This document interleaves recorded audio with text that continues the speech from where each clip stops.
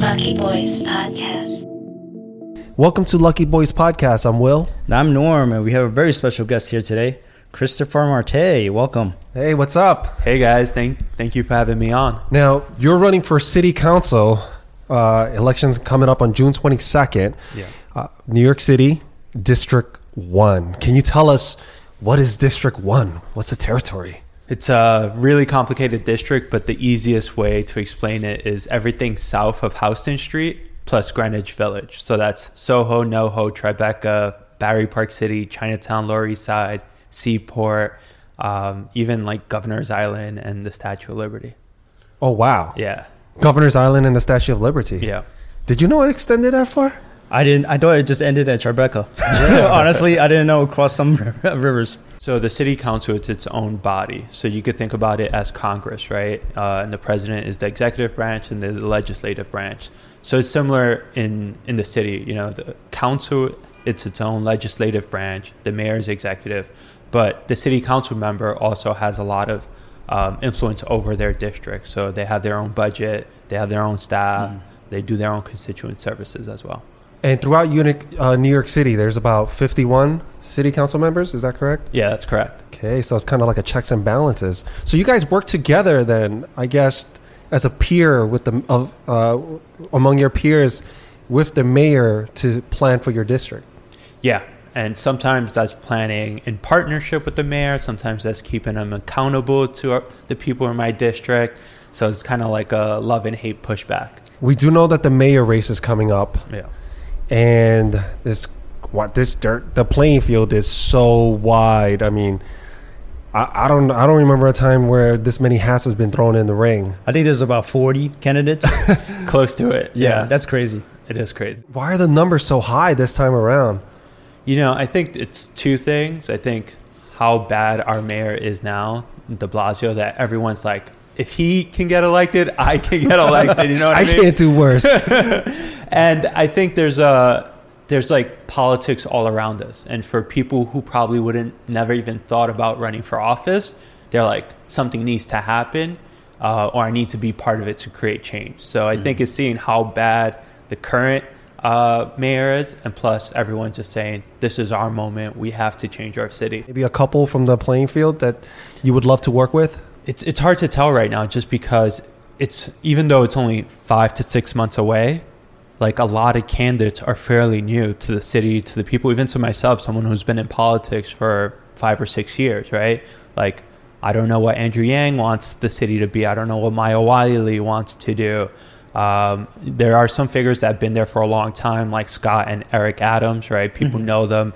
They've had citywide or borough-wide offices, and you could be like, I know what they're going to try to tackle, but there's so many new faces with not really a public platform yet of like where they're going to stand on issues, that I think it's too early to choose favorites because you don't want to have to defend them once something happens along the campaign trail. Right. You want to know what they stand for. Exactly. That's completely understandable. Yeah. Now, I think one of the major issues that need to be tackled is one that's right in front of us, because what I'm constantly seeing since this whole pandemic has occurred over the last years, that crime rate is up, especially in the area where we grew up, Lower East Side specifically. I mean, it is rampant. Just last week someone got shot. Yeah. Just a few days ago, a group of kids punched a random person in the mouth and broke his jaw and robbed them. And you see things like this happening to the elderly, to kids. I mean, anyone can be a target. Yeah. I mean, what's going on? You know, we're in a pandemic, right? And a lot of people are suffering, right? There's a lot of food insecurity. There's a lot of financial insecurity. There's a lot of health insecurity. So I'll start with that. Second is just like people aren't outside, right? Let's think about this area pre-pandemic. There'll be crowded streets, small businesses open 24/7. You know, there was a kind of sense of security. But now when the city pretty much shuts down at 7 p.m., 8 p.m., and you don't see anyone in the streets, I think it creates this sense of fear. And so, hopefully when we get out of this and people are willing to be outside, when we can reinvest in our small businesses, when people go out to restaurants, that liveliness and that light diminishes the crime that's been going around in the community. I'm not sure that if things will go back to normal anytime soon. Therefore, I mean, if momentum continues to carry on with the crime rate increasing in this neighborhood and across other neighborhoods in New York City, not just here, I just don't see that as an acceptable way of leadership to say that, well, we have to wait until the pandemic is over and hope that the crime will be reduced. And I think it's not only hoping, but there's a lot of things we can do now, right? We could make sure that people like, let's say basic necessities, right? People have food on the table. People have money coming in, whether that's through a stimulus package, making sure that our small businesses survive, making sure that we're talking with the precincts to make sure that, are these isolated incidents? Are these connected incidents? What's the main driver of these incidents, right? Is it financial insecurity? Is it because we don't have a lot of our nonprofits open? And so people that would have gotten social services or, care to address mental illness are being addressed. And so I think there's going to have to be a lot of communications, bringing everyone on the table and say, what is the root of the issue? Because we didn't see this before the pandemic when everything was open. So why now? And I think once we could figure out where the root of the issue is coming from, then we could tackle it. Locally, we could think of a few nonprofits, let's say University Settlement, Henry Street Settlement. I went to both as a kid. Yeah, Chinese Planning Council. Bowery Mission. Exactly. Yeah. Like all these organizations used to serve thousands of people in this community. Bowery Mission is a perfect example. They used to take in almost 300 homeless people a night so they could sleep in there. Now they had to shut that down and no one's staying there. And then, so you see a homeless population increase just because they don't have a place to sleep.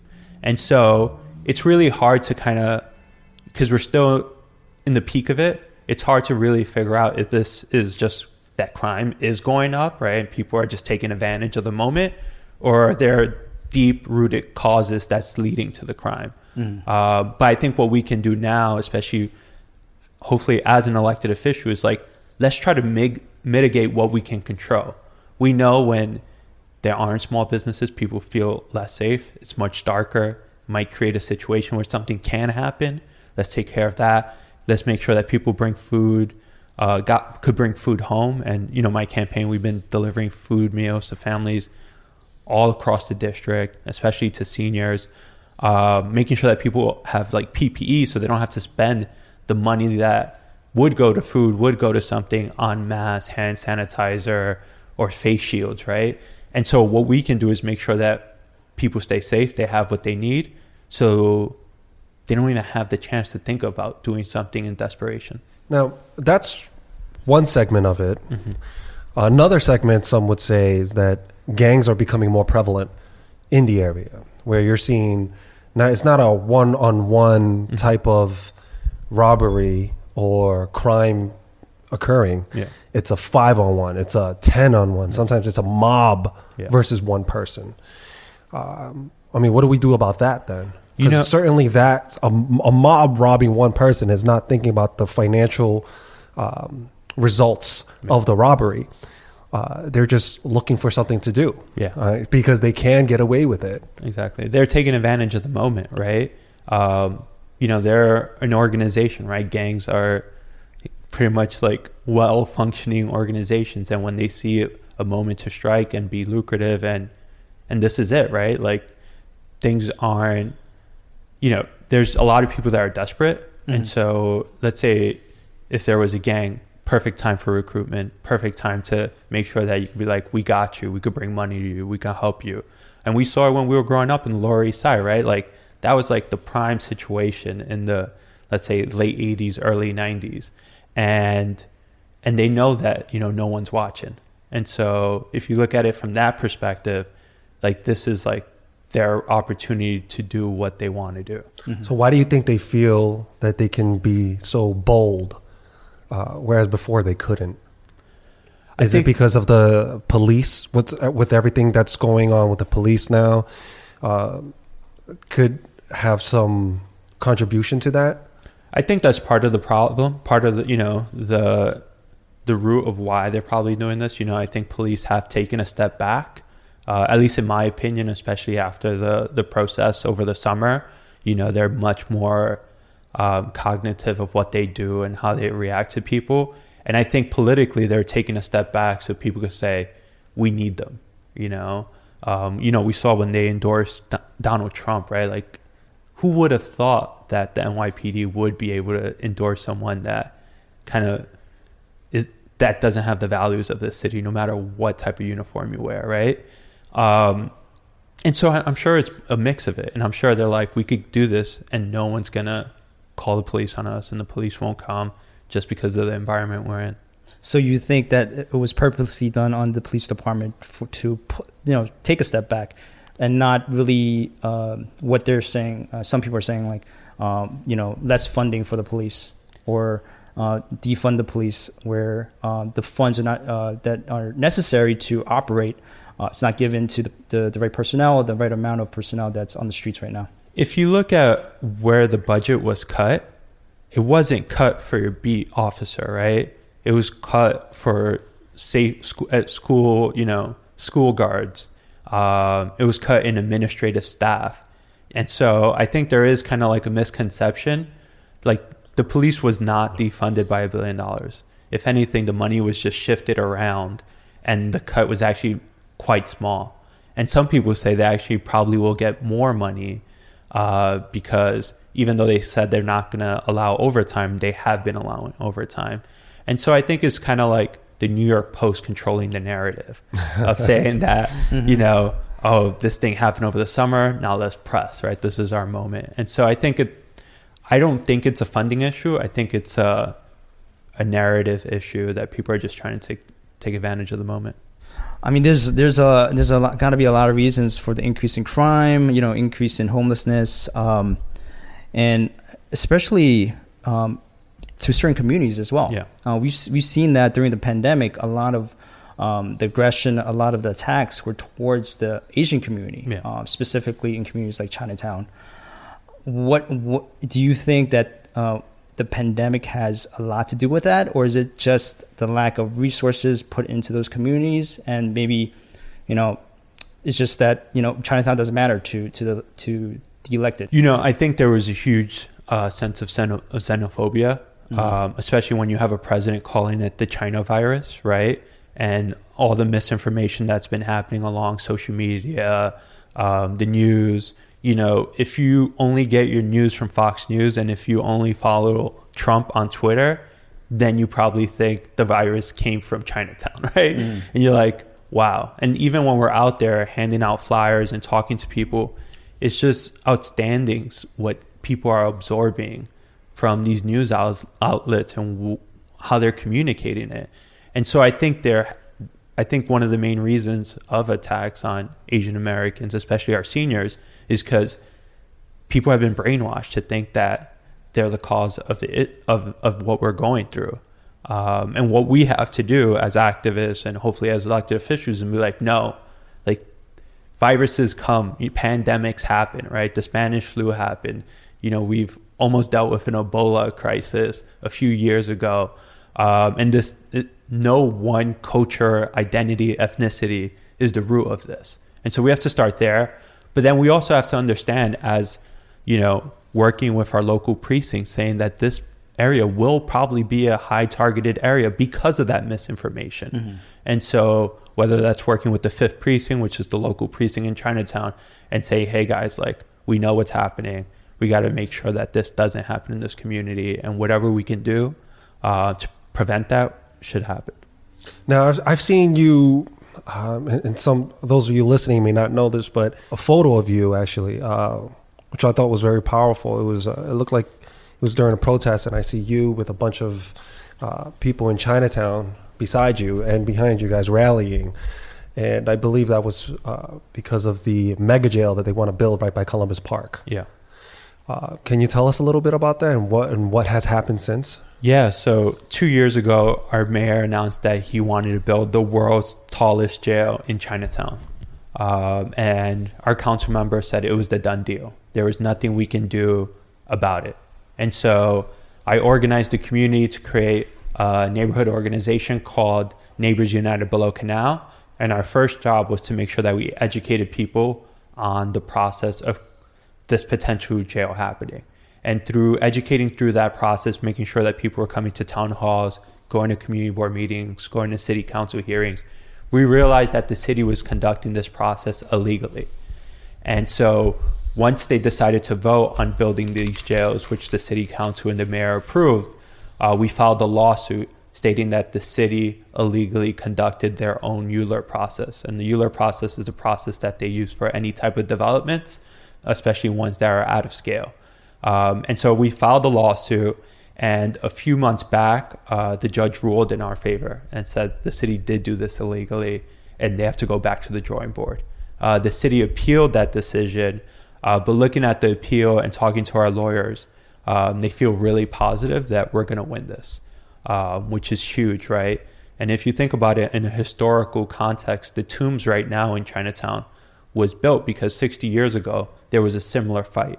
The city wanted to build a big jail down in Chinatown, and even though the community organized and pushed back on it, the city won. And so this could be the first time that we organize the community, and not just in Chinatown, but Tribeca, Lower East Side, coming all together and saying, no, we don't want this in our neighborhood. And I think we're going to win this one. Why do you feel confident that we're going to win this one? You know, what we've seen, especially when you're fighting the city, that if you win in the courtroom, you have a shot of winning the whole battle.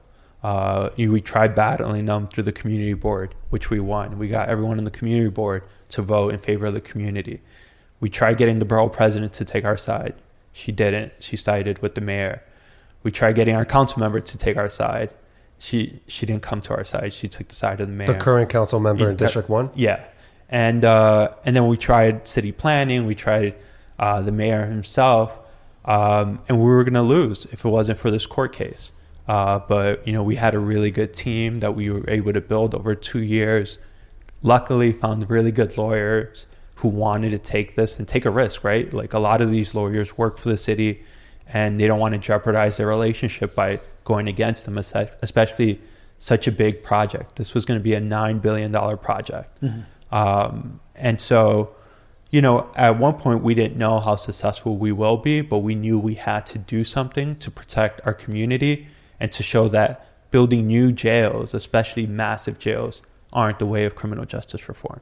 Now, why would the mayor, along with the city council and those involved, want to sign off on this, building a mega jail, an absolute eyesore in a residential community where there's a humongous children's playground right across the street? Why would they okay that? I'm having a hard time digesting that, and so is everyone else that lives in the community. But I don't live in the community anymore, but just from the outside looking in, it's bizarre. Yeah. It's a bizarre place to put a jail. Yeah. And, you know, the narrative at first, they were saying, we're going to close Rikers Island, and the only way we can close Rikers Island if we build these 4 new jails.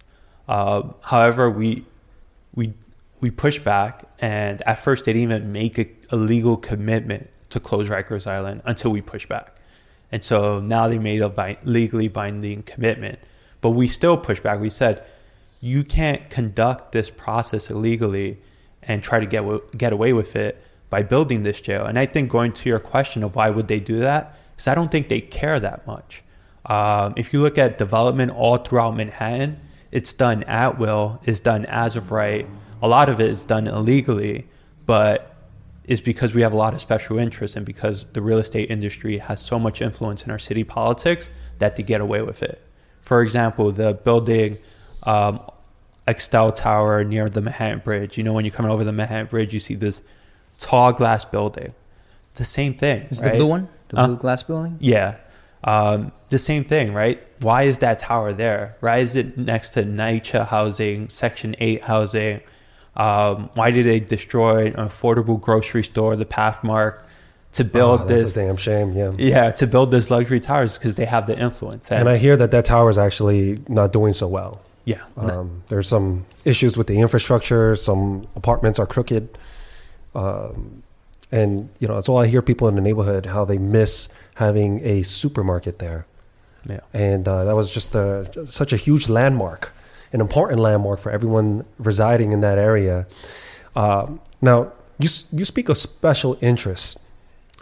And the first thing I start thinking about is like, wait, so you want to build a mega jail at the expense of the community so that the developers can make money, and who else is getting money? So the people signing the checks, what's in it for them then? It just can't be they don't care. I understand there's something in for the developers, but what's in it for the people allowing this construction to go on? So it's not only real estate, like the criminal justice industrial complex is a lot of money. Like my brother who runs ComBody, he's been to these conferences where they're trying to sell you mattresses. They're trying to sell you bunk beds. It's like there's so much money when it comes to jails and prison nationally that all of those are special interests as well, right? And one of the things when it comes to real estate is not just building this jail, but building that structure will compromise the historic nature of Chinatown. When you go to Chinatown now, you see that buildings are 6 to 8 story high. But if you have something that's 35, 45, any other developer is going to be like, we want to build the same height to that building. They can do that? They can take the air rights? Yeah. And right now, one of the things we've been fighting in this campaign is to implement a community-based zoning policy called the Chinatown Working Group Plan, which will put height limitations on any new development. But right now, everything is almost as of right. So are the politicians making money? Like, hey, you sign off on this. I mean, that's highly illegal. But will they find clever ways, like some funny accounting where they can get a kickback or something? Or I can purchase something from your company, or I need a certain type of hardware from your company and my company will buy from your company kind of deal. Is that what's going on? I don't think it's like that. I think is a lot of people are running for re-election, running for a higher office. Money talks when it comes to donations, right? If you look at 2013, and so there's this thing called independent expenditures when people create kind of these organizations to spend money on the behalf of a candidate. The Real Estate Board of New York almost spent $250,000 on our council district trying to elect someone. And so when you look at, if you connect the dots, why would they want to spend $250,000 to run someone on a council district, right? This isn't a congressional race. This is a race to go to Congress, right? Mm-hmm. It's because they know how valuable it can be by electing the right person that's going to approve a lot of their real estate transactions. That's interesting. Yeah. So they're basically setting it up for their next step in office. Yeah. And sometimes that's not the reason why they got into office, right? There's some politicians that care about 3 or 4 issues, right? Whether it's like, I want to support childcare, I want to do, social justice initiatives, right? And so they don't even think about real estate, right? And so real estate is the last thing that they want to fight for. And so they're like, whatever New York City is going to build, just let them build, right? Mm-hmm. Like, as long as I get X, Y, Z accomplished during my term, that's what I want. However, at least personally, I think real estate is connected to a lot of what we go through. Like, one of the things we were talking about was gentrification and displacement, right? The reason why gentrification and displacement happens in this neighborhood is because people know they could kick out a grandma, grandpa out of their apartment, flip it, destroy their building, build a luxury condo. Mm-hmm. And when you start seeing that, you start connecting the dots of like, all right, why was this senior displaced? What was in it for the landlord? How much was the property taxes that they were paying? And then once you start seeing, like, even along the Bowery where we all grew up, there's like 4 new luxury hotels. Like, why do we need that? But you start connecting the dots of what that used to be, a tenement building. Where did all those tenants go, right? Yeah. And you just see who has the most influence over development in our district and that's the council office. Displacement and gentrification is very personal. I mean, to me personally, because I still have my parents. They live in the Lower East Side on Delancey, and I'm worried for them when the time comes when the landlord decides to sell his building or decides to try to kick out the residents who have been there for 30, 40 years. And I think I read something where a majority of the money that the city makes is from property taxes. Yep. And a lot of people are moving out. So they're losing. A lot of commercial buildings are not paying, rent. So the city is losing a lot of money. By the millions. Yeah, by the millions. Yeah. I mean, we want the city to thrive, but I don't want it to come to the expense of the people who have made the city great. But how is the city going to survive without the money? I think it's understanding. We're just talking about Lower Manhattan, right? Mm-hmm, yeah. And so when you're talking about Chinatown, Lower East Side, Little Italy, tourism brings so much money. Mm-hmm. This one area brings, when you have friends visiting you, they say, I want to go to Times Square, I want to go to Soho, I want to go to Chinatown. No one ever says, I want to go to, Kew Gardens, Queens, right? Or like Soundview, Bronx, right? Yeah. And so you have to understand that. Well, so shout out to Soundview. My girlfriend's from there, so shout out to Kew Gardens. I used to live there too, so. Yeah. But that's why I feel like we have to preserve this area. They come here for the unique character, the culture, the diversity, the lived experience. And so if you only allow real estate to drive our initiatives down here, that's going to be lost. And we already started seeing that, right? Like Essex Street Crossing, like all those buildings don't bring culture and character to Lower East Side. Not at all. If anything, it's an extension of Midtown. Right. And so our plan, our vision in the council is to pass a zoning policy similar to the East Village. The East Village has extremely protective zoning, no height limitation, really good protection for tenants. You don't hear about people being evicted from the East Village, right? Mm-hmm. But you hear about people being evicted downtown, and because we don't have that zoning in place.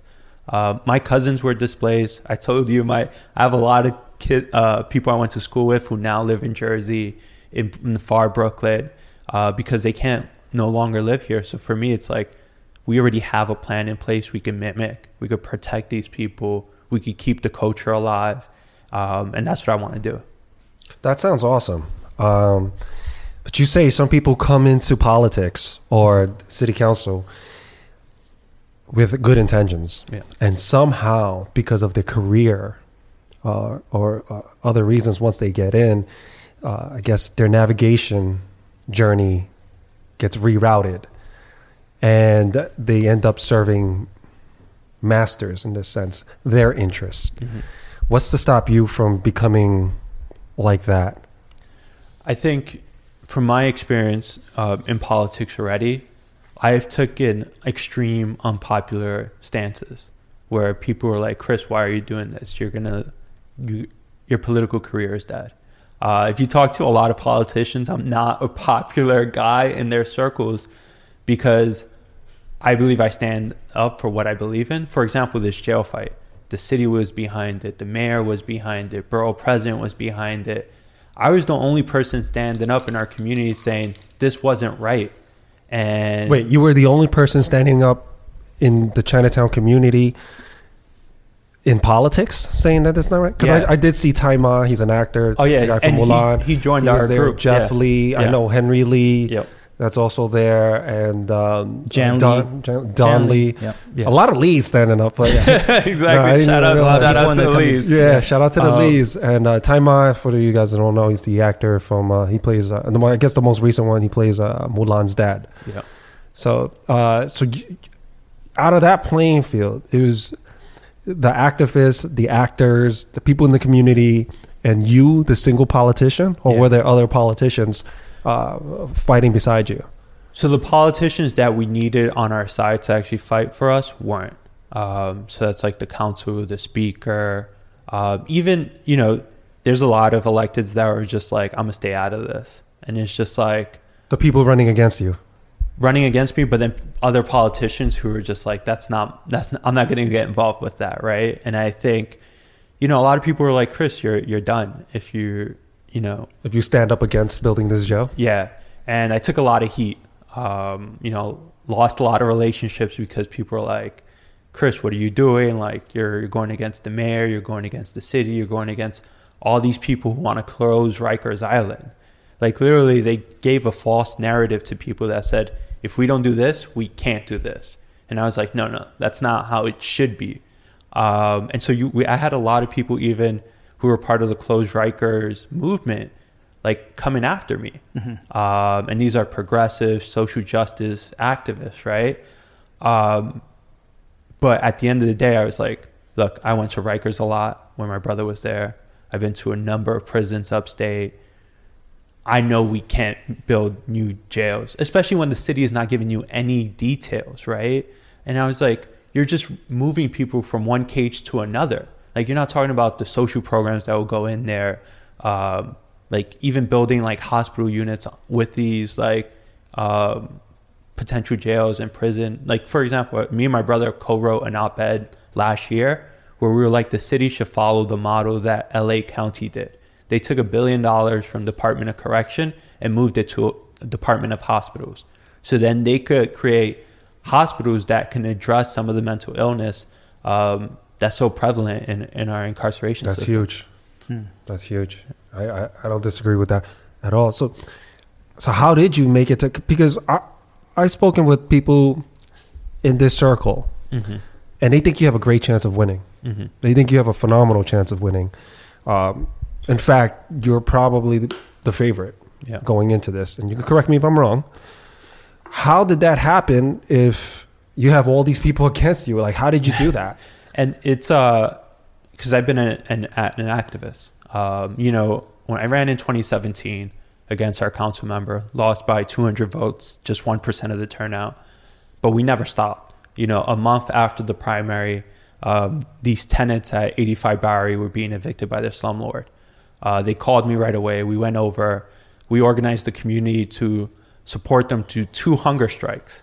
So we had like 80-year-old Chinese grandmas outside of city agencies going on hunger strikes. And I stood with them all along the way. And we were finally able to get them back home. Like, in New York, you get evicted, you're probably not going back home. But after 9 months, they were finally able to return. The city wanted to build these 4 massive towers along the Two Bridges waterfront. We organized the community to file a lawsuit, and we stopped the construction. Same thing with the jail. No one thought it was possible that you can take on the mayor and win, and we were able to do that. And so we've been taking on all these little battles and never giving up and giving people an opportunity to say, we can actually change the neighborhood we live in. We can, have our voices at the table. If not, we're going to push back. And so I've been really busy in the past 3.5 years, really fighting for the community. And I feel like that's where my heart is, right? Like, especially when you see people getting involved that never gotten before because you took the time to tell them about what a community board is or what can a city council person do. And so that's why, when people are like, oh, Chris, what's going to happen when you get elected? Like, I'm still going to live in my neighborhood. My brother's still a small business owner here. Like, my friend runs LES, down the street. And this is where I want to live for the rest of my life. I was fortunate to travel abroad when I was young, but like, this is where I want to live. This is where I want to grow a family because I want to preserve this area. I want to preserve this neighborhood. They halted the jail as of now. When will, I guess, the results of the case be finalized? So right now, we just replied to the city's appeal. And so they haven't set a date yet of when the judge is going to make a ruling on it. But I would say in the next few months, probably 3 to 4 months. That close? Yeah. And once they make a decision there, we'll have closure on whether it is or isn't being built? It depends on the ruling. We can, if it doesn't go in our favor, hopefully it doesn't, we can do an appeal ourselves, right? And, I think luckily for us, but not unlucky for everyone, we're in a completely different environment than we were when the city was trying to build these jails, right? I don't think the city can commit $9 to $11 billion in creating this infrastructure, right? We have so much other places we have to invest money, create new jobs, whether it's like protecting our shoreline or investing in our schools. There's a lot where those $9 billion that were probably going to be committed to the creation of 4 new jails could be used elsewhere. So you're saying that due to some budget cuts coming along the way, that's probably another reason why they won't build a jail. Yeah. Which kind of supports your positive outlook on it. Mm-hmm. So once they decide that, let's say in 2-3 months, you guys are back in the courtroom and they're saying that's it, we're not building it, can they rehash it when things normalize? They can, but they'll have to redo the whole process again. They'll have to start over from scratch with the new mayor, with the new city council. Exactly. At least for the jail here, because our lawsuit was solely based on the Manhattan jail. They probably won't have to redo the studies of the other 3 jails. There's going to be one in the Bronx, one in Queens, and one in Brooklyn. And there's like neighborhood organizations that file their own lawsuit that is yet to be determined of what those outcomes will be. But when it comes to this jail, if we do win our lawsuit, they're going to have to restart this process again with a different council person, with a different mayor, and in a different city situation. And hopefully they decide that this is too big of a fight and they have to go through the entire process again and decide to do it somewhere else in Manhattan. You didn't grow up in the Chinatown area. You grew up specifically on the other part of the Lower East Side, right? Where most of the other Hispanics, you're Dominican, right? So you grew up in a predominantly Hispanic area? I grew up on Rivington and Forsyth. Okay. So kind of Dominican, close to Little Italy, close to Chinatown, right? Literally 2 or 3 blocks north of Chinatown. Mm-hmm. Orchard Street, we used to have a lot of Orthodox Jewish people. I remember. Those leather jacket shops. There's a small Bangladesh community. Yes. Mm-hmm. So really like a melting pot. Yeah. And even within like Latinos, you had the Puerto Ricans, the Dominicans, right? It wasn't just like one nationality. I bet the people listening or watching this going, why does a Dominican guy care so much about Chinatown when other people who are Asian and in politics did not stand in the way of a mega jail? And we have this guy running for office, and what you're saying, it goes against your interests to stand up against these people that are currently signing off on it. Why does someone who isn't Asian care about a Chinatown mega jail being built there? I can't, speak for them, but for me, Chinatown has deeply influenced my life. Like I lived in China for 2 years just because I was curious about the culture from growing up in a community so close near it, right? I like made life decisions based off my childhood experience of growing up in this neighborhood. And, and so for me, I realized that, whether you're Chinese, whether you're Bangladesh, whether you're Dominican, our families have the same stories, right? My dad came here from DR, opened up a bodega. My mom was a garment worker in a sweatshop. Like how many people have similar stories to that?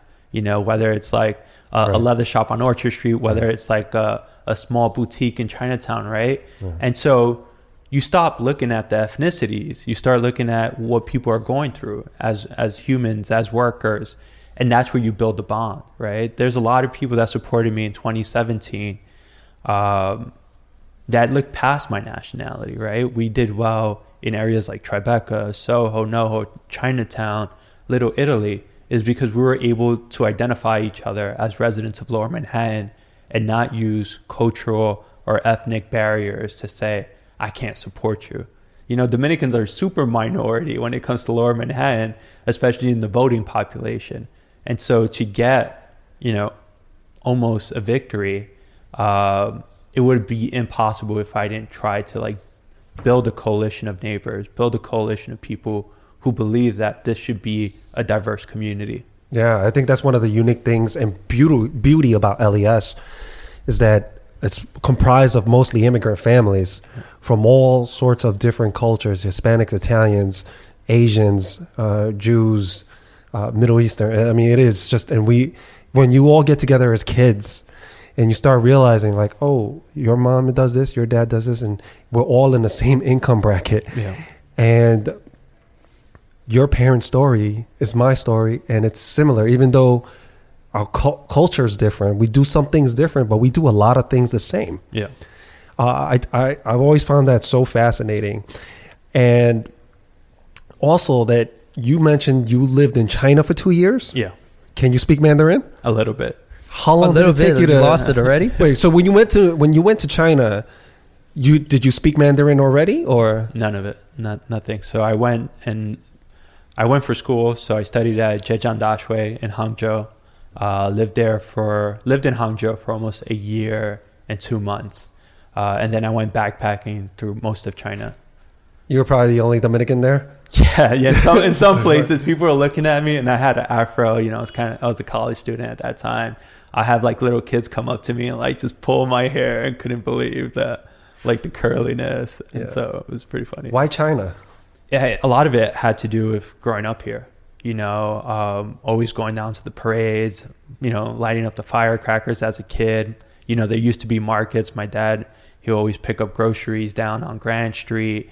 And my mom used to do Tai Chi out in Forsyth Park. Stop it. Really? Yeah, she'll be the only Dominican lady. Which park? Which park? Saturday Roosevelt Park. Okay, yeah. It's a soccer field now. Yeah. But they all used to be out there. My mom used to join them. And so, like, it just had a huge, like, part of my mind and, you know, and who I was.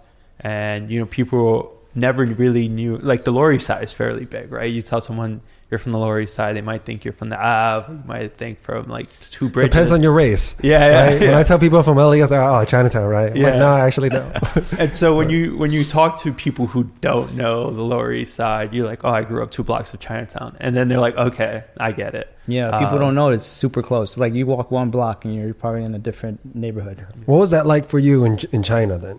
Did you feel any insecurity about the way you look? The way you stand out, language barriers. Yeah.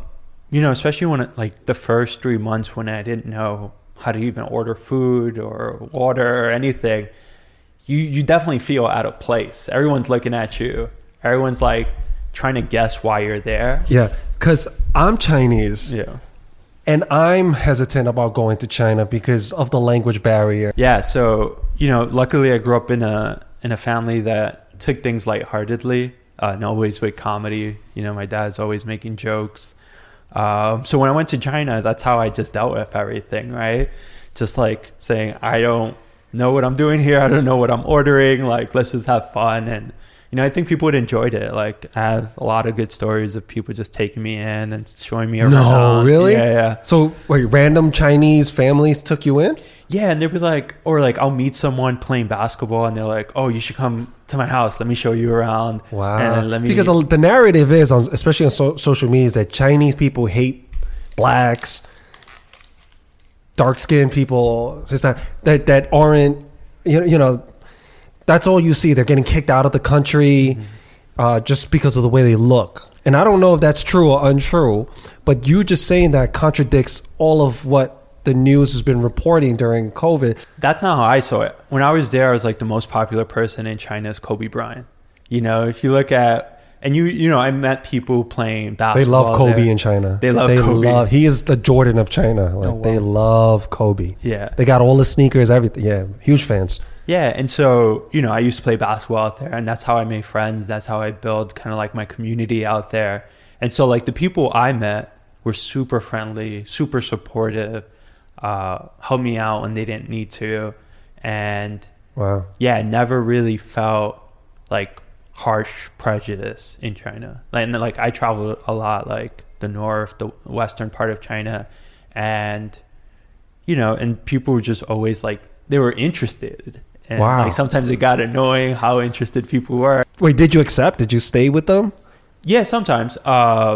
You know, like you slept over, you stayed in their house, and yeah, sometimes my friend, you know how in Chinese New Year everyone goes back to the village they're from or where their family are from. And I have friends that are like, "Oh, what are you doing for Chinese New Year?" And I was just like, "Oh, I'm just staying at the dorms." They're like, "No one's going to be at the dorms." And they're like, "Come back with me and my family."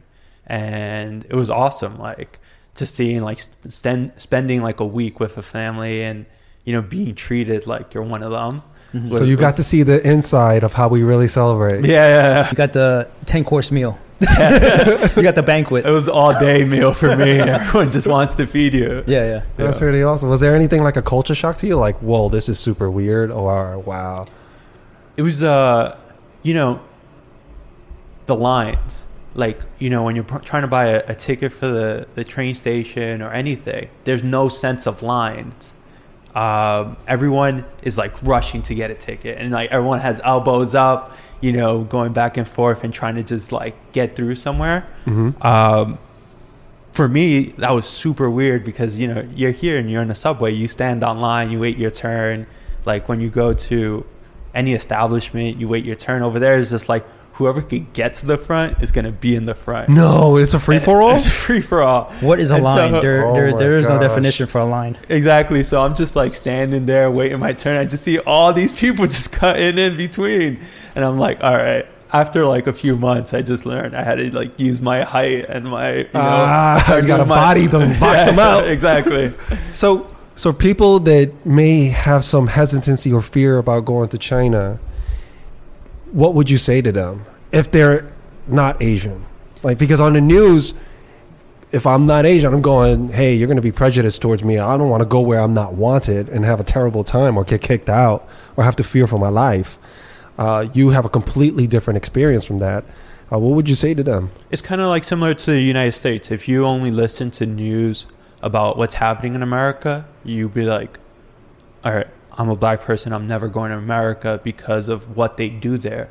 But when you go to New York City, when you go to like your, you know, where you live now, you don't feel that discrimination, right? And I think there's like a false narrative of what's put out there externally and what you actually see when you're there. And I think that's the same thing about China. It's like, right, we hear, oh, it's a communist country, oh, they do things differently. But once you're in once you're in the city, once you're in a small village, people are just people. Right. You know, they're not, you know, their government doesn't dictate like how they have a relationship with people. Interesting. Right, we're not talking about the politics of government or getting in. We're just talking about the people, the citizens, and going there as a tourist or a vacation or perhaps studying abroad, which you had a great experience. I think you studied abroad in China too, right? I did. I studied in Beijing. Nice. Yeah. So how was that? It was fun. I mean, like, for I got to a Chinese person in China. Well, I mean, like, I actually experienced the same thing. Like, people who are not, I guess, ethnically Chinese, they're celebrated as almost like celebrities. No way, really? So you too? So yeah, I was. I don't want to say I was. You were like a rock star there? No. I look Chinese, so I'm not a rock star. Non-Chinese looking people. Yeah, but they could tell you're American by the way you dress and carry yourself. Yes, right? they could tell. But then, I mean, even if like, for example, they were hiring people to teach their kids like English, but they wouldn't ask me to teach them English because the way I look. They would go to like a person who's like Russian, who has the worst accent, and they would hire them to teach them English. You get what I'm saying? So, I mean, I had a lot of fun. I met, just understand my culture, and I didn't grow up learning Mandarin, or speaking Mandarin. So, it was a culture shock for me as well. Coming from, living in Chinatown, but also learning a whole new language, and experiencing it for the very first time. I mean, I've been to China when I was younger, but not to Beijing, the capital. Yeah. So totally different experience. It was eye-opening, a culture shock, and I don't know. But the thing is, like, just experiencing new cultures is what is so beautiful about, the world in general, right? We have those experiences, and taking that leap, I think people have to understand when they look at differences between people and between communities and cultures. I think there's more that connects us than divides us. Exactly. Absolutely. And the only thing you have to do is take that leap of faith. 2 years by yourself? Yeah. Jeez, yeah. So you still talk to the people that you met there? A few people. One of my professors there, Lu Wei, he's awesome. He always hits me up on Facebook Messenger. And I always try to have a Zoom call with him at least once a year just to see how life is. And so like someone like him, it's kind of like a life bond, right? Like 10 years later, I'm still in touch with him. So wow, that's amazing. Did you keep in touch with anyone, Norm? No, this was pre-Facebook, so I didn't keep. Oh, okay. Yeah. You're aging yourself. Yeah. Ooh, showing your age. Yeah, I am. All right, so let's get back to the politics of things. Cool. New York City. You're against condo development that's monstrosities. That's just ODing on air rights. Yeah. Correct. Okay, we know where you stand there. Against jails. Yeah. Mega jails. Okay. Boom. Crime rate. We want to reduce it. Yeah. We want to identify what's going on, but first we want to identify what's going on and then come up with an action plan. Yeah. Okay. So New York City right now, like you said, it's somewhat deserted during certain hours. I was actually a little surprised on my way here.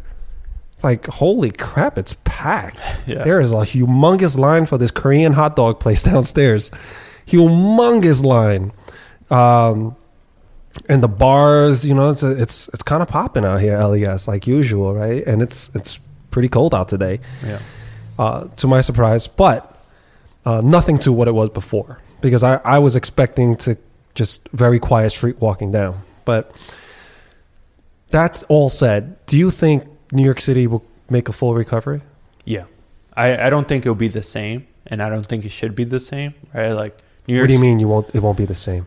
For example, 9/11, right? No one thought the financial district will recover from 9/11. A lot of businesses left, but because, through land use and through people saying, let's think about this neighborhood differently, it's now a residential neighborhood. They converted office spaces into housing. They built parks. And now you see families with like 3-year-old kids. When we were growing up, the only reason you went to financial district was for J&R, right? Or something like that. J&R right? Music World. Yeah, I forgot about that. And so that's how we have to see this, right? It's not going to be the same, but what can we do with what we have? And, I think people will come back, especially once the pandemic is over. I think tourism will come back, but what do they come back to? And I think that's what the mayor has to think of. That's what I have to think of specifically for my district. Where do we want to invest? Where do we want to preserve? So when people say, I want to go to New York City, but I specifically want to go back to Chinatown, go back to Lower East Side, make sure that, check out the art scene there, the art galleries, right? And so that's what you have to do. You have to preserve what you can, but you have to rethink things that probably aren't going to be the same. A lot of things you say is like, it sounds extremely beautiful. Yeah. Especially to the people living in LES. Specifically in the areas that are heavily impacted. June 22nd. Yeah. How do people go out to vote for you? Yeah. Or vote in general?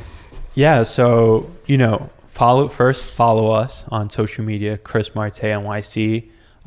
If you have any questions of where your polling location is, feel free to reach out to us. Our website is votemarte.com. If you know where to vote, just go there. There'll probably be absentee balloting as well. So if you want to register to get a ballot sent to your home, we can help you with that process. But yeah, if you have any questions about voting, definitely reach out, because this is an important election, right? We're electing the future of the city. Yeah. If you love this city, make sure you go out and vote for the mayor.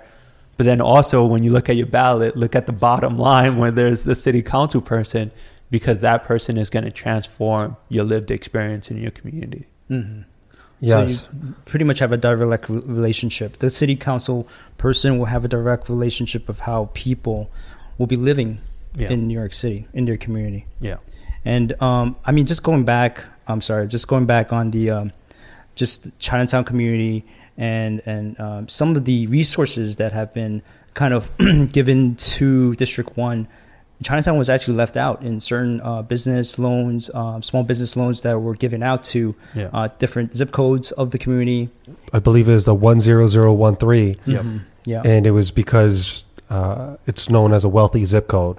Yep. Meanwhile, that is a horrible way to look at it. If you said it's a melting pot, because one area of the street within that zip code, yes, it can absolutely be wealthy.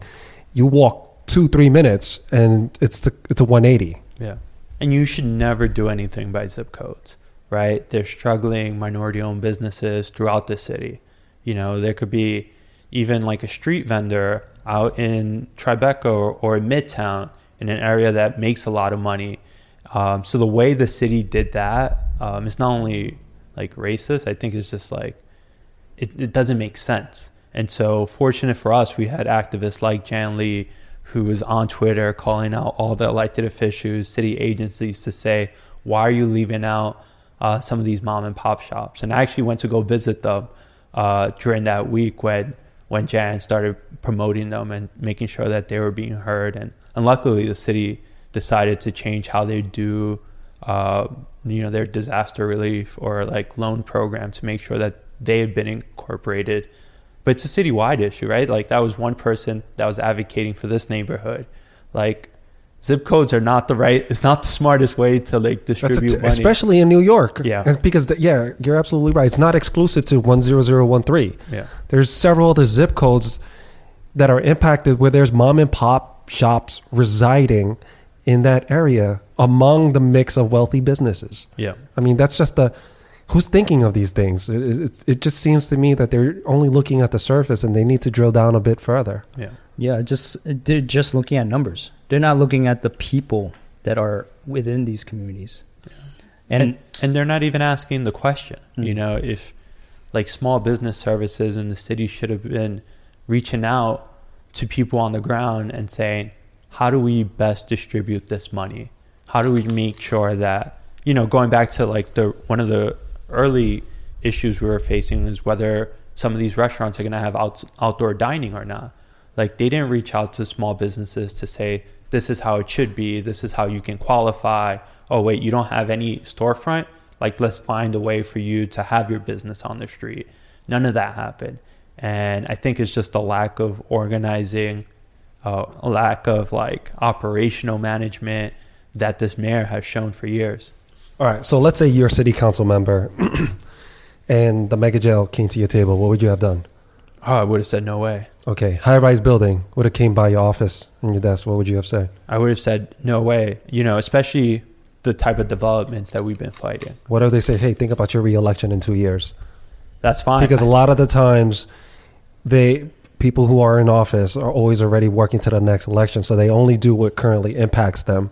I think if the people know my message, they know my platform, right? I ran 4 years ago. I could have easily been like, oh, how do I win the next time?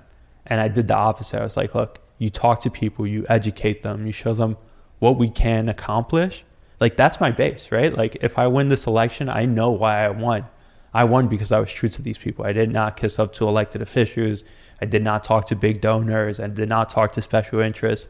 Like this is a hard election cycle because we rejected all of that. And that's why we have to be outside in like 18-degree weather, talking to people on the street. How do we say no to the developers? I mean, they own New York. They are powerful. They're a very powerful group, these developers. I think it's like millions of dollars involved. They have 8 other candidates that they can fund in this race, right? But I think we're rooted in community. But how do you say no to them once you're in office? That's what I'm saying. Like, how do you not fall for that temptation? However, they try to sweeten the pot. I think it takes a lot of work, right? Like the only reason we have a shot now from rejecting all of real estate is because we've been on the ground and doing the work. Like if I'm a council member and I'm doing my job and I'm hosting town hall meetings, I'm at your block association meeting, I'm at your co-op meeting, I'm having Zoom with seniors, like they're all going to know me and they're all going to vote for me because they know I did the work along the way. It's when people stop doing the work and they look for shortcuts. And I think that's when they get, these special interests to come and say, look, I'll give you $100,000. You don't need to do grassroots fundraising. Like if you look at my donor list, almost everyone's from in district or like a college friend, right? If they're not from in district. But that took a lot of work. That's telling people donate $10, $5. I had I would say like 60 restaurant workers give me $10, $5. And that's meeting with them, telling them my vision. And that's where I got into this, right? I'm 31 years old. I'm young. I want to be the most energetic council person in the city. I want to make sure that everyone knows what we're doing. I want to make sure that people have a say in what I'm doing. And so this is going to be like a group effort. And so if we fail as a group, it's going to be hard, but we have an opportunity to do that. So I think it's safe to say that as if you're there, we won't be seeing any of these buildings or have concerns of history repeating itself. Yeah, we're going to try to do whatever we can. Okay, I'm going to be watching you. You're going to be watching. I'm sure there's going to be thousands of people watching. And there's probably going to be thousands more hoping that I fail, right? Perhaps. And I think one of my inspiration is getting from my brother, right? Like when everything was stacked against him, like he put his head down and just kept on doing the work, right? And making sure that your brother's an inspirational person. And the so interview we had with him was quite interesting. And so looking at where he was and staying committed to what he wanted to do, even though when it seemed impossible, like makes this seem like a piece of cake, right? And that's why I'm so close with him, because I know the journey he's going through, the lives he's changing, and the positive influence he's doing by not taking shortcuts anymore. And that's rooted in my mindset, right? I saw when my brother was taking shortcuts, when he wanted to get rich quick, when he was living this life of luxury. And where did that leave him? It led him to a really dark place. And I grew up seeing that. Like we shared a bunk bed, right? And seeing who he is now and what he's been able to do by not taking shortcuts is the same way I want to run my office. Now, besides halting developers from getting their way, what else do you think needs to happen? I think we need to get more people involved in how we do city government. So one of the best examples is I want to have participatory budgeting. So each council person has its own budget. And this process will allow up to $1 million to be voted on by the community for the community. So we'll ask anyone, whether you're an undocumented person, whether you're a child, to say, what do you want to see fixed? Playgrounds, sidewalks. Right, because the playgrounds here are falling apart. Yeah. But this gives people an opportunity to say, oh, wait, a council person is asking me what I want to fix in my community, and then allowing me to have people vote on my idea on what to fix, and that money instantly being transferred to work on that project, I think is going to change people's mentality of how they function with government. And so if we could do that just on a budget level, because people always say money talks, right? If we could show people that we're willing to give you my power to address your needs, no matter how small it is. Imagine when we start talking about other things in our community, like passing legislation to protect our waterfronts and making sure that we put funding towards that so Hurricane Sandy is not repeated. Making sure that we put more protections for workers' rights, because we've seen so many people not get paid for the work they've been doing. And so I'm going to try to make this as democratic as possible. But I think a lot of the work I have to do is making sure that I show up and I'm ready to listen and get people to get involved. Now you talk about funding, right? A lot of this funding for the communities, it takes money. Yeah. And majority of the money that flows into the cities through negotiations with real estate, other suppliers for the city. How do we know that when you're at the negotiation table, mm-hmm. are you going to allow the needs of the community take a back seat if the negotiations are good? Right. For example, if the businesses, they come in and they tell you, okay, we're going to give you $100 million to fund these community projects, but we want this to happen. And in exchange, for example, we want to build this 50, 60-story building, right, yeah. And we will put some affordable housing here. We'll pad you here. We'll build a park there. We'll build a couple of community gardens. So, for example, in that case, right, let's say if someone wanted to build a 50-story building in this block, and let's say, my first thing would be like, no, and making sure that the community is present in those negotiations, right? Talking to the community board, saying, all right, it seems like they're going to be able to develop this. What do we bring back? 100% affordable housing, or making sure that the affordable housing that they propose matches the neighborhood, right? There's not like you have to make $60,000 a year to live in this area, right? We need affordable housing that can match someone that's making $30,000 a year. And we can do that in a city council office. You could demand what percentage of AMI, the average medium income, they could build those apartments for. When it comes to schools, saying we need to build a new modern school. Right now, Essex Street Crossing was supposed to give us a school. Nothing has happened. NYU, when they're building this massive structure, they were supposed to give us a school. Nothing happened.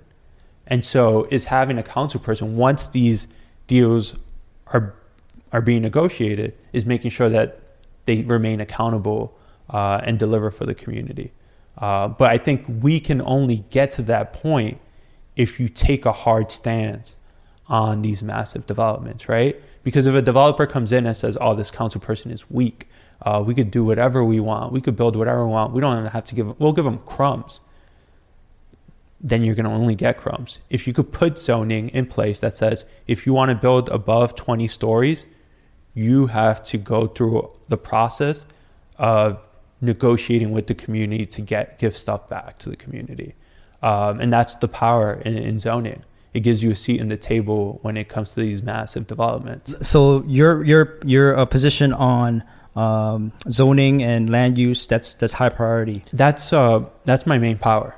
When it comes to the citywide budget, even though the council made a big fiasco of the budget this time, I have very little say of what the details of that citywide budget. My local office budget, I have almost 100% say on which nonprofits get funded, what capital projects get funded. But when you look at the power of land use, of saying yes and no on developments, and if it fits on what your vision is for the district, that's my biggest influence. Think about it. When you before the pandemic, when you took your children to school, when you left your storefront to when you dropped them off, your whole experience from point A to point B is determined by the decision your council member made. Whether you're going to have a park, whether you're going to have a hospital, whether you're going to have a clinic, whether you're going to have a small business, or whether you're going to let a Walmart or a CVS come in. The reason why these offices have a certain size, certain depth, is because those decisions happen through the land use process. And I think it's super important that people understand that that's your council person that influences that, because it's a huge power. Do you have any say with regard to parking, street parking? Yes. Now, that's been one of the key issues when I speak with people. Specifically, I spoke with Don Lee, who we both know, who's a community activist who's done, we both agree, he's done so much, and he never looks for the credit. I mean, I've watched Don Lee and we were talking offline before, but I watched Don Lee during the whole thing that's been going on with Asians getting harmed and an 89-year-old grandma getting burned. And Don Lee didn't take the front seat on it. He let the other folks drive, and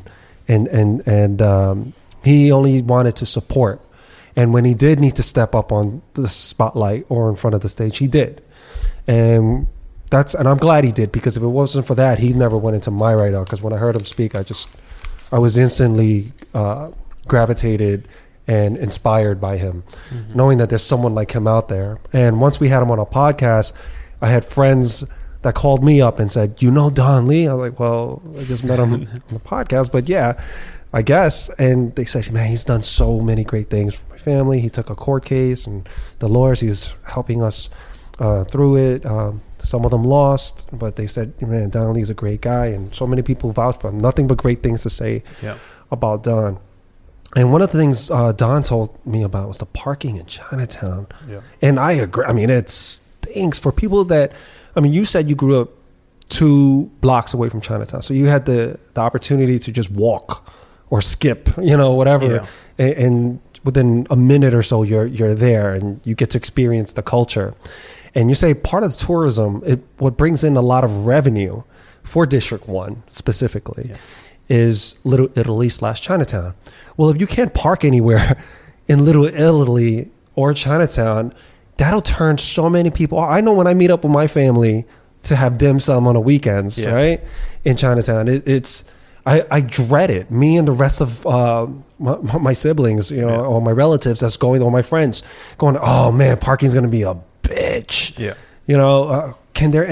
Is there anything that we can do about that? Yeah, it is. And I think most people don't understand the dynamics Chinatown plays for people who decided to move to the suburbs, right?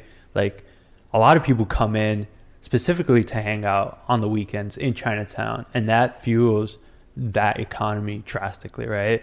And there's a lot we can do, right? We can create, whether it's more parking lots or, you know, some of those old school before, especially in Soho, you will see a lot of these building parking lots.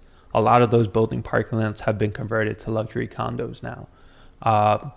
And so, yeah, we can definitely do something about that. How? Because there's very little space. I mean, when you want to build a jail, there's space, apparently. Yeah, exactly. But how would you do that? There's different ways. You could do underground parking. Like, for example, there's this lot on the South Street Seaport. It's a parking garage now. Someone wanted to, Howard Hughes, a mega developer, wants to build a massive tower there. The community came and pushed back against it and said you could create a multi-level parking lot here, with facilities in the bottom and a park on top. So you're not only, you know, creating parking, you're creating a park, and you're creating something that everyone agrees with, right? And I think that's how we have to think outside the box. And when I told you before, like, things are going to look different coming out of this than it was in the past. And so it's figuring out creative ways, right? Yeah, but Seaport, it's a hike still. You park at Seaport, but and you walk over to China, that's a hike. I think it's just a good example of, like, what do we do with certain lots that are available now? What do we do with Park Row, which is completely empty all the time? Do we put kind of like a high line? Don Lee actually partnered up with an architect and wanted to create a high line over Park Row and make the underneath kind of like a parking traffic area. Like, okay. Similar to the West Side. Similar to the West Side. That's not a terrible idea. Yeah, and so why hasn't that been implemented? A lot of politics, air rights, and a lot of air rights, and also it's Federal Plaza. Yeah, but you know, I think, you know, especially after 9/11, they weren't gonna like do anything in that area. But I think as time passes, and I think we're in this point now, we can say, what should we do with Park Row? Because it can also be a way for tourists to come from the Seaport to Chinatown, or from FiDi to Chinatown, but it's not beautiful and it's confusing. You don't even know if you can walk down that alleyway, right? And so this is why, like, I love land use and why zoning. And even though it might sound boring, and it's definitely not what any other candidate talks about, but it's so important. And we can, like, say, all right, we have Park Row here. How do we keep Federal Plaza there? Because it's not going to move. But how do we redesign the rest of the space that's not being used for community benefit? Whether that's making it beautiful like a park, or making sure that our small businesses are surviving and thriving by directing tourists to go to that area. Do you think you can make it happen? If I'm gonna try. Well, there's things I want to do before that. Like, I really want to pass this Chinatown working group. Like, if someone says, you know how they always ask the president, what are you gonna do your first 100 days? Mm-hmm. Like, my first 10 days is kickstarting this rezoning policy to make sure that we can preserve the neighborhood. That's my first priority. In Chinatown, Lower East Side. It actually encompasses a lot of the Lower East Side as well. So that's my number one plan. When anyone talks to me, whether it's a union, local street vendor, I'm like, let me tell you about the Chinatown Working Group plan. So that's my first priority. Second priority is making sure that our seniors are taken care of, children are taken care of out of this pandemic. A lot of them are isolated. We got to make sure that people get the care and the funding they need. And so that's working with, like, nonprofits that we all grew up with, making sure that they have the funding, the resources and the infrastructure in place to care for people, because we don't know people's mindset coming out of this, right? We won't know for years. But then third is envisioning what we can do in the rest of Lower Manhattan. And, like, whether it's like one idea, I want to close car traffic in FiDi because the streets are so narrow. Once you're in traffic there, you're stuck for hours. It causes massive air pollution. Why don't we just cut it off and make it just a walkable neighborhood? And it has the opportunity for that because you have the FDR and the West Side Highway coming into that, right? And it's like those small streets like Stone Street, like Ann Street, Cliff, Street, like those should be closed off to cars. And how do we redesign those streets so we can have more outside dining, a more better lived experience in that area? That would be pretty dope. Yeah. In terms of the experience, because they got some really great restaurants down there, mm-hmm. bars, and I know there's so many companies down there, whether it's small companies that are in a WeWork type of setup, or you got these large financial institutions down there, hence FiDi, and now tech companies. So during happy hour or when everyone gets off of lunch, I mean, the energy, because I used to work in that area, I had clients down there, and just the energy down there during happy hour or during lunch when I used to have it with a few of my clients, it was pretty amazing. And if it's set up like that during like spring, summer, fall type, well, I might get me a place down there. I mean, you get a nice view of the that's river pretty too. dope. That's a great idea. Yeah. I like that. I like a lot of the ideas you're pushing, and I mean, if you can really do all that, then damn it. I mean, wow, that's pretty incredible. Yeah, I mean, just listening to all your ideas, it really speaks to. I mean, for me personally, it speaks to that you're community first. Like you're looking at the minority groups, the ethnic groups within those communities, and focus on that, making sure that this is preserved, and then how do we continue to preserve these communities, because they are the backbone of District 1. Yeah. You know, people come, like you said, you mentioned, people come to LES, hang out, Chinatown, hang out, and there's so many, and during this time, this is the hardest for the minority communities as well. Exactly. And people come, exactly. They go to LES not just because of Chinatown and Little Italy, because of just LES itself, the nature, the history. They want to look at the buildings, and they have so many great restaurants, so many good eats. I mean, we're in a foodie culture down here, and the bars. I mean, it's just amazing. What a lively, great scene. I remember about a few years ago, man. I just spent my whole summer down here. You know, because when I was living in Queens. Because I used to live, for those of you that don't know, I used to live in LES, but it wasn't like this. Yeah. And then when I finished the whole college thing, and then I came back home, and I moved out to Queens. It was just way more affordable. And man, I was like, this place, why wasn't it like this before? Like, this is amazing. And I literally just spent my whole summer here just to get it out my system. You know, people love it, man. You know, I speak to my Dominican, my Italian friends, my Asian friends, and from their parents to their kids. Yeah. I mean, it's just a wide range, and we all have such interesting, similar, parallel stories, even though our cultures are different. But then we get to share in our cultures, and then great things happen. I know you can relate to that. I think... I mean, is there anything you want to leave for anyone else? Oh, I do have one thing. All right. So, because this recently came up, your dad owned a bodega. Yeah. You said so. Andrew Yang recently, he got roasted on Twitter. Yeah. Because and I saw the video where he said he was in a bodega. I was like, that is one hell of a nice bodega. That looked. You know, like a Met supermarket back in the day. I was like, that didn't look like the tip. Like, I didn't see a cat on top of a bread loaf. I didn't hear the boom, boom, boom, boom, boom, boom. You didn't see the music. You didn't see Goya beans or a box of cereal. I didn't see my Bravos and my Tropical Fantasy and, my onion rings. Yeah. Oh, man. I blame it on his staff. You know, you got to know not to post that, right? His staff. Oh, man. His staff got to know better, though. He has to hire locals. That's maybe. When I saw that, I was like, oh, Andrew Yang, no. I was like, I looked at it. I was like, did you just hire the same people of who you hired when you ran for president? You got to hire locals. You got to hire people that know New York City. Because anyone would have been like, that's not a bodega. Well, I mean, a lot of bodegas are kind of shifting the scene. But actually, I had a discussion with my girlfriend, and you know what constitutes a bodega? If it's on the corner, right? It has a cat in there. It was playing some sort of ethnic music, you know. It has to be loud. It has to be loud. And it has to be at the counter, some guy on the phone talking to his relative like halfway across the world. You know, that's and a large selection of candies. You need like the bulletproof glass. You need like expired cereal that someone hasn't touched for like 10 years. Expired cold cuts. Well, he was apparently Andrew Yang was on the Lower East Side today. Oh, he was. So maybe trying to correct some of his wrongs, you know. Doing some damage control. Exactly. Smart move. Do you think he's going to win?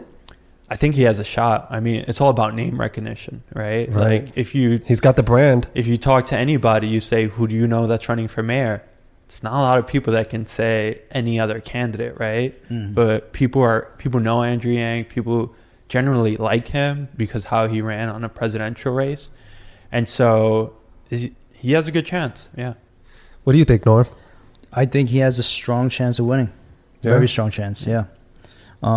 Just like Chris said, I think it's name recognition. I think he's very popular with his ideas as well. He's very innovative. I just don't know if, he would be great in terms of representing, all communities. That whole thing with the bodega, it's funny, but honestly, like, is it tone deafness, or is it just his team wasn't aware? I just don't know. And that kind of it was small, but it kind of irked me. Oh, did it? Yeah, I mean, like, that's why I had the conversation with my girlfriend. So you're the first New Yorker that that I am aware of that it irked him. Everyone else kind of just made fun of him. Yeah. Like, you look at Andrew Yang, he's not from the streets. Yeah. Like, he's not like a New York. You know, like, is he from New York City? No, I think he's from upstate. Yeah, okay. He moved to New York City. He lived in New York. You can just kind of get that vibe. He's very, Andrew Yang. Like, you could tell when someone's from the city. They just have this energy about them. So it didn't bother me. It really... because you understand what goes into this. You got to sell yourself. You got to seem relatable. You got to do your, your handshakes. I think if this continues, if he has another major slip, let's say if he eats a pizza with a knife and fork. Wait. Did he do that? He hasn't done that yet. But if he does do that, then with a napkin over his. Yeah, I mean, you could mess up once, right? Like, silly era is still early in the race, but if his team has that same tone deaf and is putting him in, that position to fail, then people are going to have that. People are going to be like, this guy's not a New Yorker, right? That would bother me more.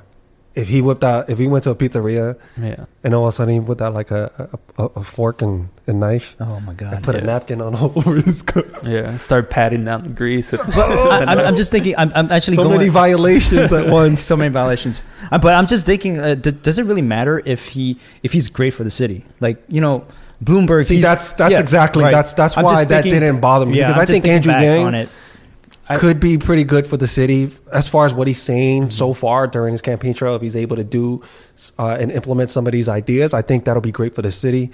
So I could look past him saying it's a bodega and it not being I could look past the whole 2-bedroom. That also didn't really. I mean, obviously it's tone deaf. Yeah. But I could look past it if I'm looking at the bigger picture and I can see Andrew Yang killing it. Being just moving New York forward. Yeah, with his policies. Yeah, working with the city council members in conjunction, supporting one another, being a very symbiotic relationship, because you guys are helping the community, and just looking at that overall instead of helping the other outside interests to try to take money from New York or make money from New York by taking away from the community. So if Andrew Yang is for the communities of New York, then I'm riding with him. I'm excited to see what his policies are, right? Like, he's going to bring a lot of innovative ideas that people aren't talking about. And, I think that's how he seals it, right? If he can not only like be exciting, which he is, but if he can lay out a vision that people like Bloomberg, if you love him or you hate him, he laid out a vision and he implemented on that vision. And I think that's what we need to see from all these mayoral candidates, to be like, this is the New York City of the 2020s, right? And if he could give us one that people are like, yeah, we need this, then I think he wins. That would be cool. That would be very cool. But what I do find interesting is that he had a couple of Asians on the campaign trail with him. Both, I think, famous Asian actor Daniel Kim. Oh, Daniel Dae Kim, yeah. Daniel Dae Kim. And from 5-0. And he's not from New York, is he? I think he's a not- West no, Coast guy, right? No, he was born in the Bronx, I think. Oh, he's a one of Bronx us? guy? Yeah. I know he went to school in Columbia. Yeah, I think he's from Soundview, actually. Oh, for real? Yeah. Damn. And that time it was pretty rough. Yeah. Good for Daniel. Damn, I didn't know that about him. Yeah. I gotta wiki that. Gotta confirm Yeah. that later. And also the Fung Brothers, right? And I know the Fung Brothers. I think they're from Seattle. We had them on Cool. the show, and I actually played ball with them a few weeks ago. Nice. And they are not from New York, but they've been doing a lot within the community with everything with their food reviews and giving back. So they've also been with Andrew Yang on the campaign trail. Is there another candidate that you're looking at? Well, the way I see the race, there's like established candidates, right, who have a track record, name recognition. That's definitely Scott Stringer and Eric Adams, right? People know who they are. They raised a lot of money, like $6 million, I think, a piece. And then there's Ray McGuire, this guy who, a former executive at Citigroup, who just raised $5 million like in 2 months. He was a name that stood. His name stood out prior to Andrew Yang going public. Exactly. So And then you have celebrities like Maya Wiley, who was always on MSNBC. And if you're that type of person that always has MSNBC in the background, you probably know her. You probably like her. And then there's some dark horses. I would say Diana Morales. She's like a true like progressive, but I don't know if she's going to have the infrastructure or the money to get her message across. But I think that's the race right now. And I think, and Andrew Yang, of course, right? Andrew Yang has the stardom. People love him. he's already got momentum. He has an army of followers. He Which does. The Yang Gang. Yep. yeah, they're out there. They're out there. Out there strong. And so I definitely think Andrew Yang's top three right now. And I would For say sure. it's, Scott, Eric, and Andrew. And then I'll put like Ray kind of like a distant fourth of like who will probably be the next mayor. A few sleepers Yeah. in the group. Yeah. Yeah. Obama was a sleeper back in exactly. 2008, so Exactly. he ended up killing it. De Yeah. Blasio was a sleeper, right? That was the year we had Anthony Weiner. We had John Liu had the trial, the Yeah. the Right. accounting thing, Mhm. and Christine Quinn Yeah. fell apart at the end, and De Blasio was the dark horse that Yeah, won he's at the end ended of the up day, taking it. right? So you never know with these things. That's true. You never know. So wait and see. Last thing before we let you go. Other folks running against you for the City Council District 1. yeah. Is there anything that you want to say? Anything you do different from them? Anything that you want to put out there? Because a lot of times people may be on a fence between you and another candidate Mhm. that's running. Is there anything you want to leave with them with? Yeah, I think it's the track record, right? That it's what you do when no one's looking or when you're not running for office. And when we look at the jail, none of the other candidates was against the jail. None of the other candidates mobilized the community, educated the community, spent nights and weekends trying to bring people's voices to the table. Same thing for the 85 Bowery tenants when they were being evicted. No other candidate was there. And you start looking at the track record of not only me, but what the community was able to do, and just not see the other candidates there, I think speaks volume, especially if you want a council person that's going to be there. That's going to be there Friday night, 9 p.m. at a community meeting, right? On Sunday morning, Saturday mornings at a Tribeca Green Market, just talking to residents. And I think that's what separates me. Like, I want to be there. I've been doing the work, but I also want to represent every corner of this district. Whether you live in a loft in Tribeca or you live in a bedroom of a 2-bedroom in the Lower East Side, In a tenement building. in a tenement building, and that's what I love about this, and I love that challenge too. It's exciting. It's also a very crowded District 1 race too, as well. There's like 7 other candidates. 8 other candidates. 8 other candidates. Who's the closest person to you feel? Margaret Chin has her chief of staff running, Gigi Lee. So she has name recognition. She has the power of the office, right? She's still working for Margaret. Jenny Lowe as well. I heard of Jenny Law. I heard she probably has a good chance too. Yeah, she's still working for Corey Johnson. And so these people still have influence, right? Because of the position they're still holding. And they didn't vote against a mega jail? They stayed neutral? Yep. That's interesting. I did not know that.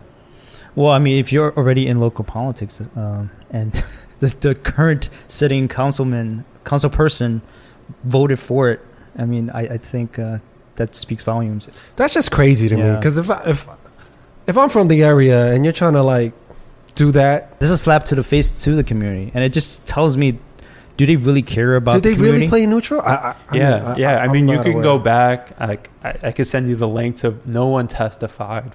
No one showed up to community. It was board death meeting. in politics if you did. Yeah, and it was it was sad. I mean, like to see, and yeah, but you know, I think and that's the thing. The track record speaks for itself.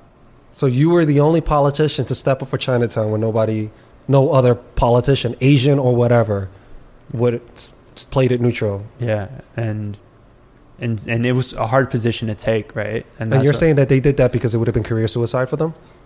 At that moment, probably, or they didn't want to disappoint someone, or they thought this was it was a done deal. That's how they were pitching it, right? And if you're a career politician, if someone says it's a done deal, why try to stop it? And I think that's the difference. Well, I can't fact check everything because I don't. I mean, in time, but that's hard to believe. That's a tough pill to swallow. Yeah, and it's out there. I mean, none of this was done. Everything 100% facts. Yeah, no spinning. Yeah, it was like, you guys know Jan. He's the one that co-founded with me NUBC. Henry Lee came to our marches, helped us fundraise. Tai Ma, he donated a lot of money to our initiative, it took activists to step up to make a difference in our neighborhood. All right, wow. Chris, hey, really hope you follow through on everything you're saying if you take office, and wish you the best, and thank you for coming on. Thank you, man. This is Lucky Boys. We out.